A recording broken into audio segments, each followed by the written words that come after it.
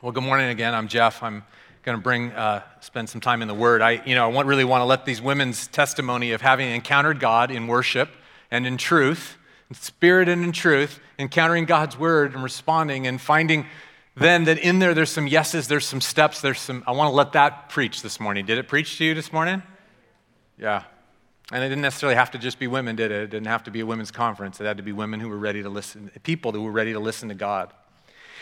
Well, that's because we've been in this year of yes, and we've been in a Finding Your Yes sub-series. This is the last in our Finding Your Yes sub-series, and I don't want you to leave our sub-series without having said, did I find some yeses? Did I know, did I get that my purpose in life is not to find my purpose in life? My purpose in life is to find what my yeses are, to be on a journey of finding out what are the things that God's put within me that I need to say yes to, that I need to be committed to, that I need to be a part of. And so this is the last one. It's called Finding Your Yes. And this morning, I want to talk about heart. I want to talk about finding your yes by finding your heart.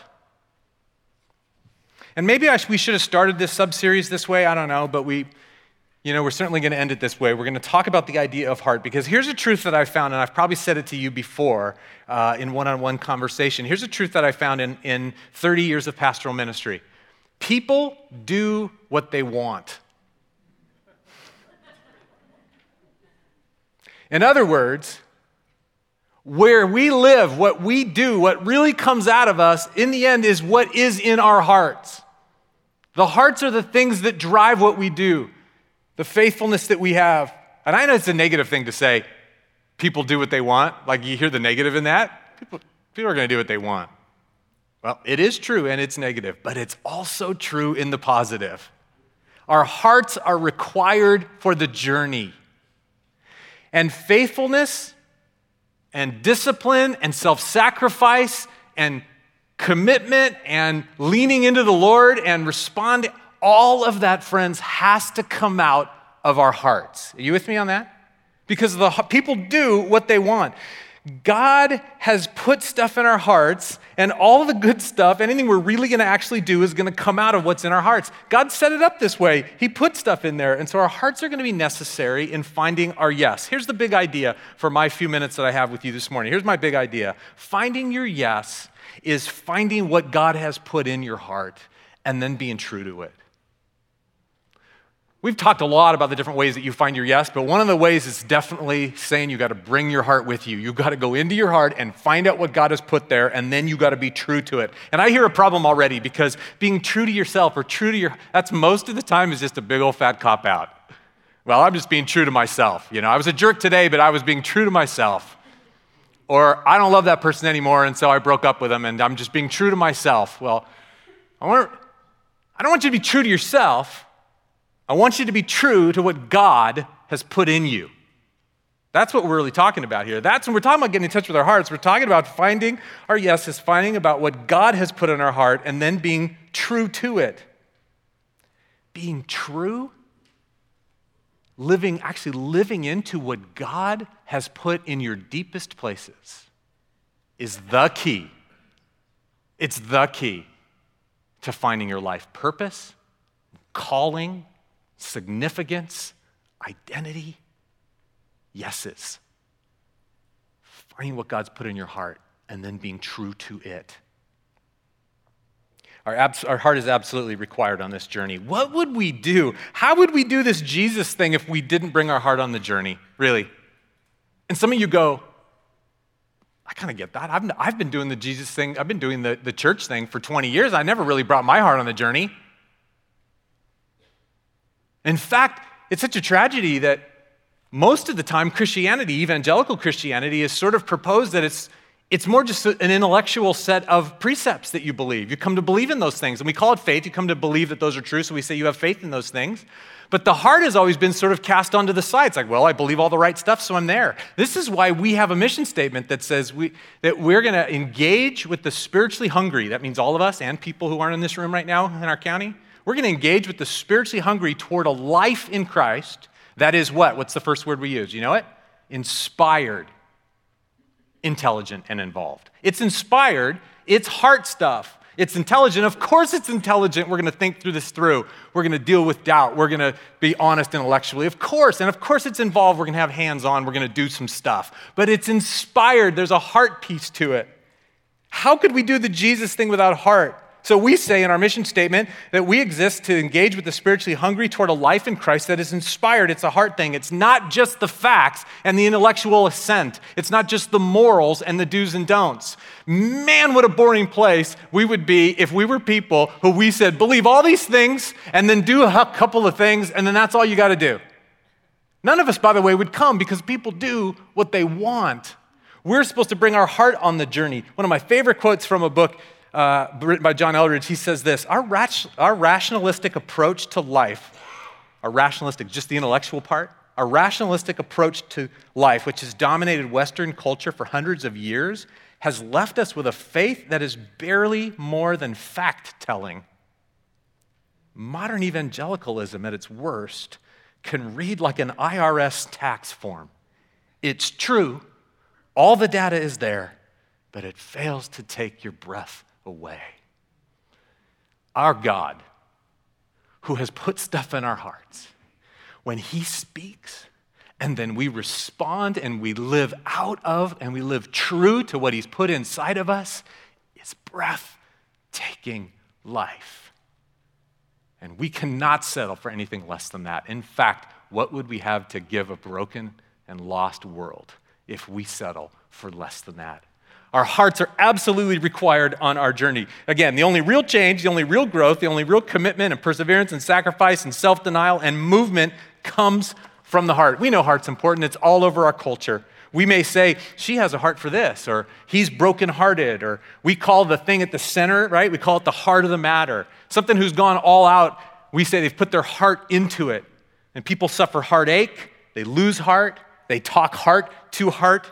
Some soldiers are called brave-hearted. Some liberals are called bleeding hearts. I love it. And many loving people are recognized as being big-hearted. It's all over our culture. We understand the heart is required for a significant journey. And man, it is all over the scriptures. God has given us a new heart. These are all right out of the scriptures. The hearts are discerning. Hearts have integrity. Hearts are fully devoted. Hearts are fully committed. Hearts are responsive. Hearts are undivided. God's laws are written on our hearts. The eyes of the heart are enlightened so that we can know the hope to which we've been called. We decide what we should give in our hearts. You recognize in some of these Bible verses, if you've read the Bible, hearts all through it. We confess with our mouths, Romans says, but we believe in our hearts that God raised him from the dead, and that's why we're saved. The Lord opens hearts. The Lord changes hearts. The Lord searches hearts. The Lord knows our hearts. God circumcises our hearts. Go do that study. That's awesome. Our hearts can be right or not right before God. Some people honor him with their lips, but their hearts are far from him. With each other, we're one in heart. What's in our heart comes out of our mouths. The pure in heart see God. We love him with all of our hearts. We serve him with all of our hearts. We seek him with all of our hearts. And Proverbs 4 says, above all else, we guard our hearts, for out of it comes all of life. I think I just succeeded in giving you about 35 Bible verses in my sermon. Our hearts are absolutely required. The big idea is finding your yes is finding your heart. It's about figuring out what God has put inside your heart and then being true to it. Our hearts are required for the journey. I'm going to give you a list. You're going to take some notes. And then, right? Did you see I didn't give you a choice? And then you're going to go study this on your own. But I want to talk about the biblical teaching and then a couple practical applications about finding your heart and living true to it. Here we go. Here's some biblical teaching. First, love God and do what you want. Love God and do what you want. You're like, wait, that's in the Bible? Kind of. Love God and do what you want. Psalm 37:4 says this: delight yourself in the Lord, and he will give you the desires of your heart. Remember Ben, right before his surgery, and he was all doped up, he quoted this verse? Delight yourself in the Lord, and he will give you the desires of your heart. You know what this verse really means? If you look at it and you're careful and you parse it, it means you love God, you delight yourself in the things of God, you devote yourself to God, you lean into God, and he will not give you everything you want. Look at it carefully. He will give you the desires that your heart could have, should have, that are in your heart. He will give you the desires that will be in your heart. Delight yourself in the Lord, and God's going to put desires in you. He's going to give you heart. And so I'm being facetious, but I'm saying that the biblical teaching says you love God and you do what you want. If you delight yourself in the Lord, you can live out of your heart. You can live out of what you want to do. You can live out of your desires because God's put those desires in you. Remember the big idea? The big idea is you find your yes by figuring out what God's put in your heart and then being true to it so we get to live out of our hearts. Man, the world is so longing for passionate people who live deeply motivated out of their passions and their desires, the stuff that God's put inside of them. It's not unfamiliar language for us. That of course, was Psalm 37. Matthew 22, I don't have it on the screen, I don't think, but Matthew 22, Jesus was talking about the greatest commandment. Remember what he said? He said, you love the Lord your God with all of your heart, right? Remember this? He starts with heart. And then he says, in soul and mind and strength. You love God with everything you have. And he said, and then love your neighbor as yourself. And then he said, and all the law and the prophets will hang on these two commandments. Everything else is going to follow. You love God with all of your heart, and then everything else is going to follow. You love God and do what you want. And I preach that as the top message of the biblical teaching because I think we often, well, we're going to talk about it in a minute, but we just go, I can't really live out of my heart. I think I'm just supposed to do some good stuff. It's about duty, and it's about obligation, and it's about morals, and it's about feeling crummy about myself, and that's Christianity. I love it. No, the key is to find what's in our heart and then be true to it because God's put ourselves in our hearts. He's put stuff in our hearts. So you love God and then you do what you want. The rest is going to follow. And I know many of you, if you're astute biblically, you go, but I don't really do what I want? Because didn't Jeremiah say the heart is desperately wicked? It's deceitful? He did. I think God spoke through the prophet and said that. Goes, hey, your heart, man, it's going to deceive you. It's wicked. You can't trust your heart. That, friends, is the old news. Because here's the second point, the biblical teaching. You've been given a new heart.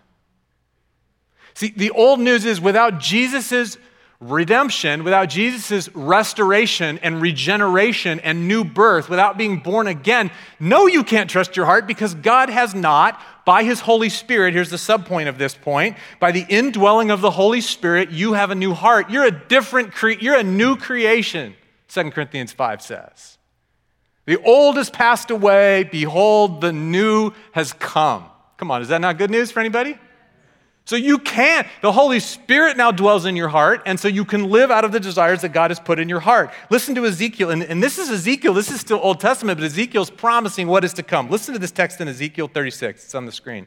For I'm going to take you out of the nations, he says, and I'm going to gather. This is back when Israel was in exile. They were lost, and you picture the metaphor of Israel wandering around lost, having been unfaithful to God, not being in God's blessing and promised land, and being away from the center of God's will. You understand that Israel's story is a picture, it's a metaphor for our journey spiritually, right? So they're lost. They're far away from God and his blessings. And he says, well, I'm going to come take you out of being in exile. I'm going to gather you from all the countries, and I'm going to bring you back to the promised land, into your own land. I will sprinkle clean water on you, and you will be clean. I will cleanse you from all your impurities and from all of your idols and all of the ways that your heart has gone out to other things and all of the false loves that you've had and all the ways that you've been lost and dirty and marred and shameful. I'm going to come get you, and I'm going to cleanse you. Okay, come on now. Good news? Good news? So good news. And then he says, verse 26, I will give you a new heart and put a new spirit in you, and I will remove from you your heart of stone and give you a heart of flesh, and I will put my spirit in you to move you to follow my decrees and keep my laws. With his spirit in us, to move us to follow him, our heart now is inclined and our desires are inclined to live in obedience to God. Do you know that about you? You're like, man, not my heart. You know what? Not your old heart, but your new heart, full of God's Spirit to move you. Well, what you're experiencing is my third point in the biblical teaching. Your flesh is still putting up a good fight, but it's not you. Read Romans 7. Paul talks all about it. Man, the good I want to do, I don't do. The evil I don't want to do, this I do.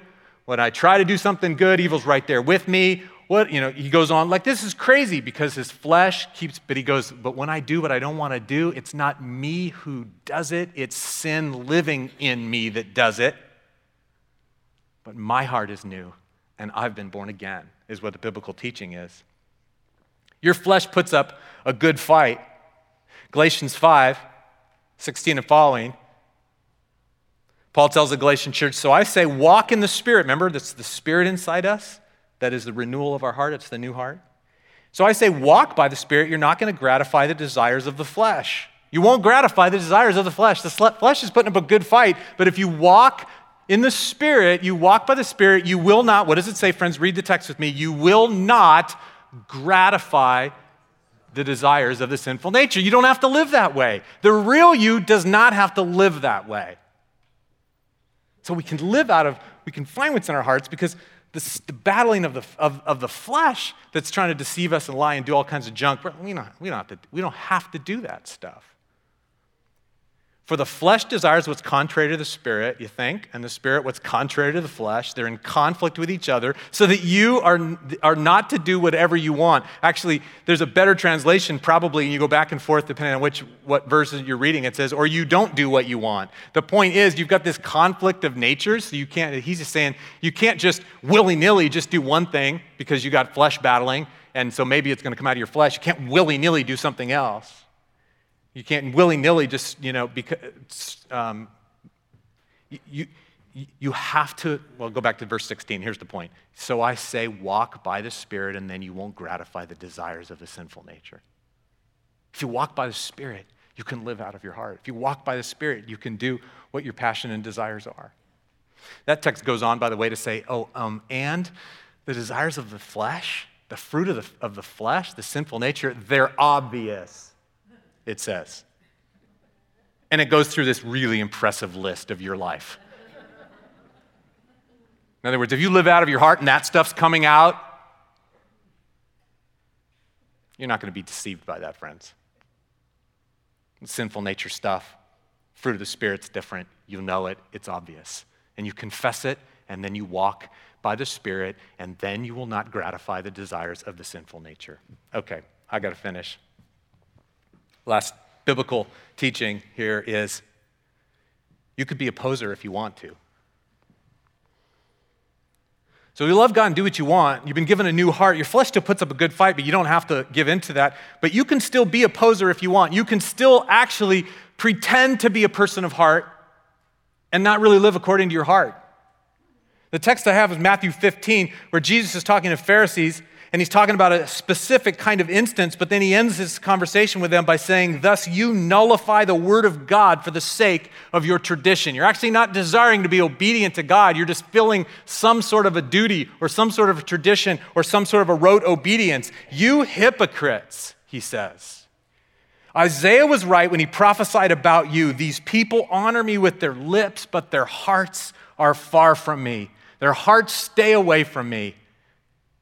They worship me in vain. They're not pleasing me. They're not communicating to me. Their teaching's merely human rules. We can be posers if we want. We've been given a new heart, but we can keep our heart far away from God if we like the safety of tradition, if we like the safety of distance from God, if we like the safety of looking like we're Christians and He's our Lord, but we don't really want to know what He has for us to do and to be. You can pose all you want. It's the only thing that ticked Jesus off. Hypocrites. He loved people who sinned boldly and didn't believe and weren't ready to make God their king. He loved those people. He had grace all day long for those people, but the people who pretended that they were there but had no intention of giving their hearts to God, he was like, you hypocrites. What are you wasting your time for? That intense? God forbid that would be us. That we would honor Him with our lips, but our hearts would remain far from Him. But we can do that if we want. Some of us stay far away because it's scary. Some of us stay far away just frankly, just easier.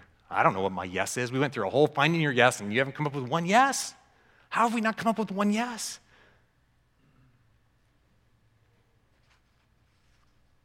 Just easier, isn't it?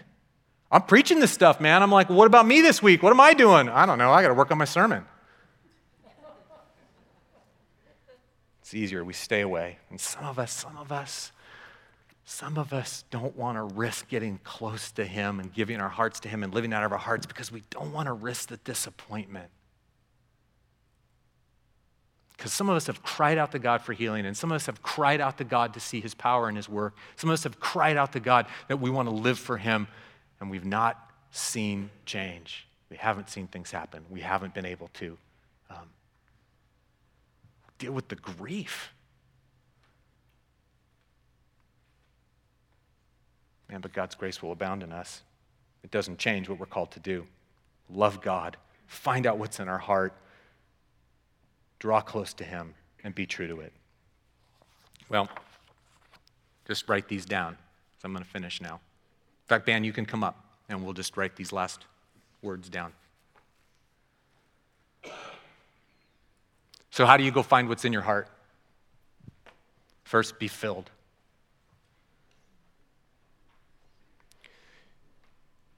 You're going to ask God to fill you with his Spirit. Now, the truth is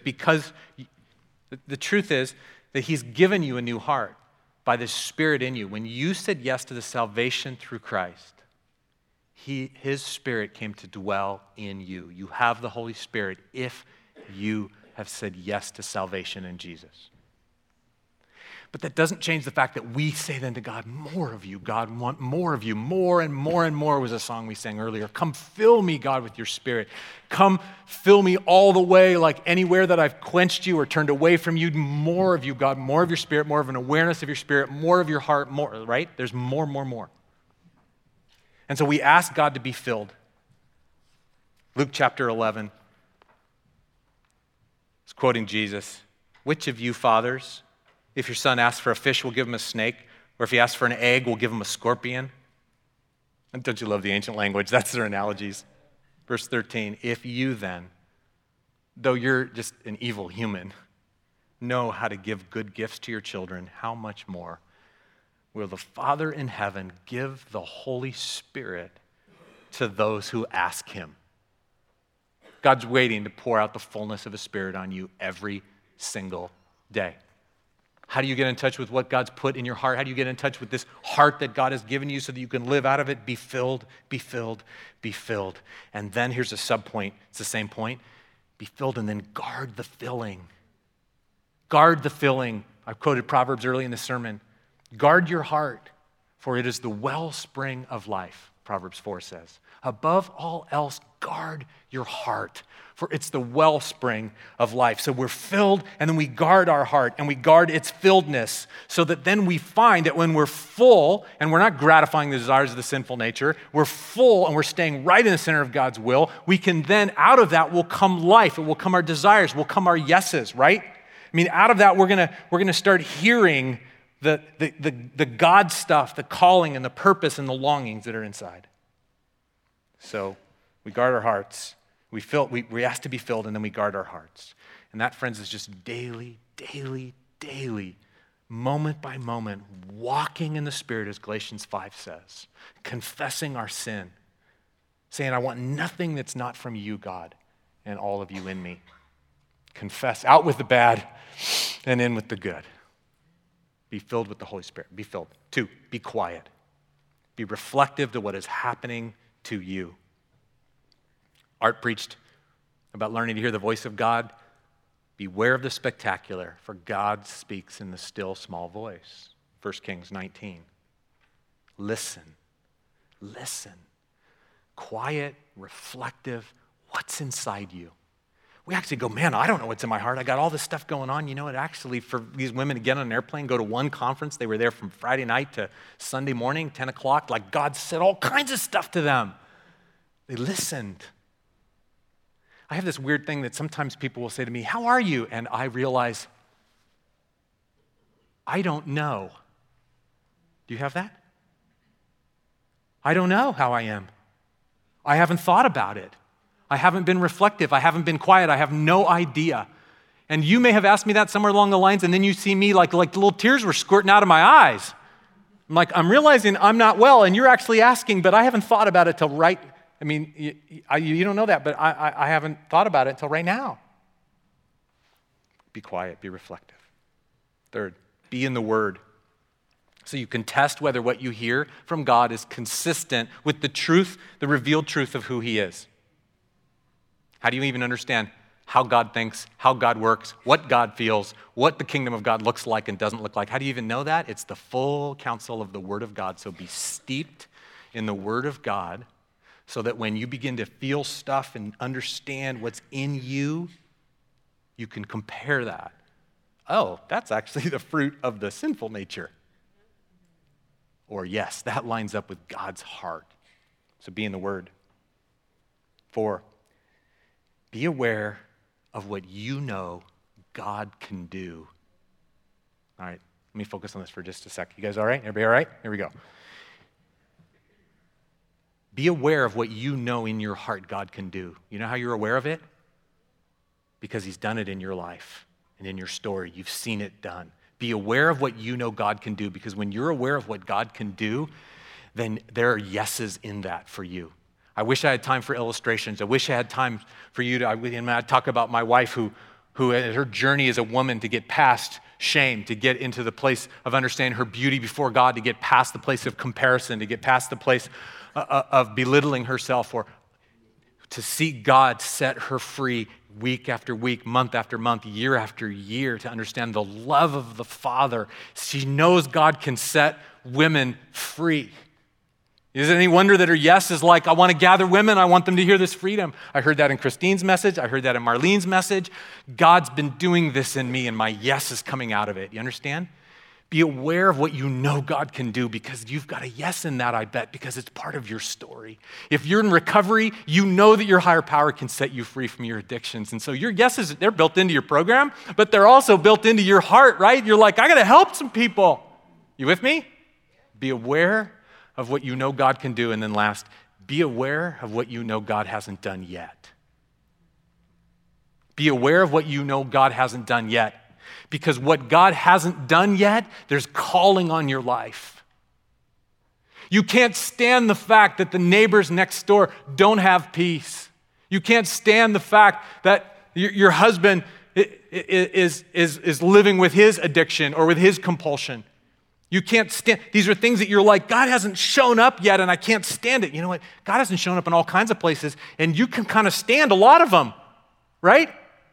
You're like, I don't even ever think about X or Y or Z. Wow, that is a problem. I don't know why I don't think about it, because your calling is coming out of, your yeses are coming out of some stuff that you're very aware God hasn't done yet.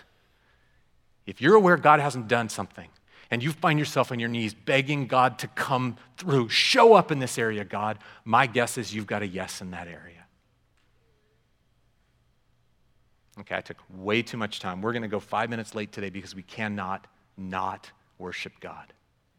We cannot not cry out to Him and ask for His Spirit, ask for His reflection, ask for His leading us into the places of our hearts. So let's stand together and let's respond in worship to the Lord over these songs.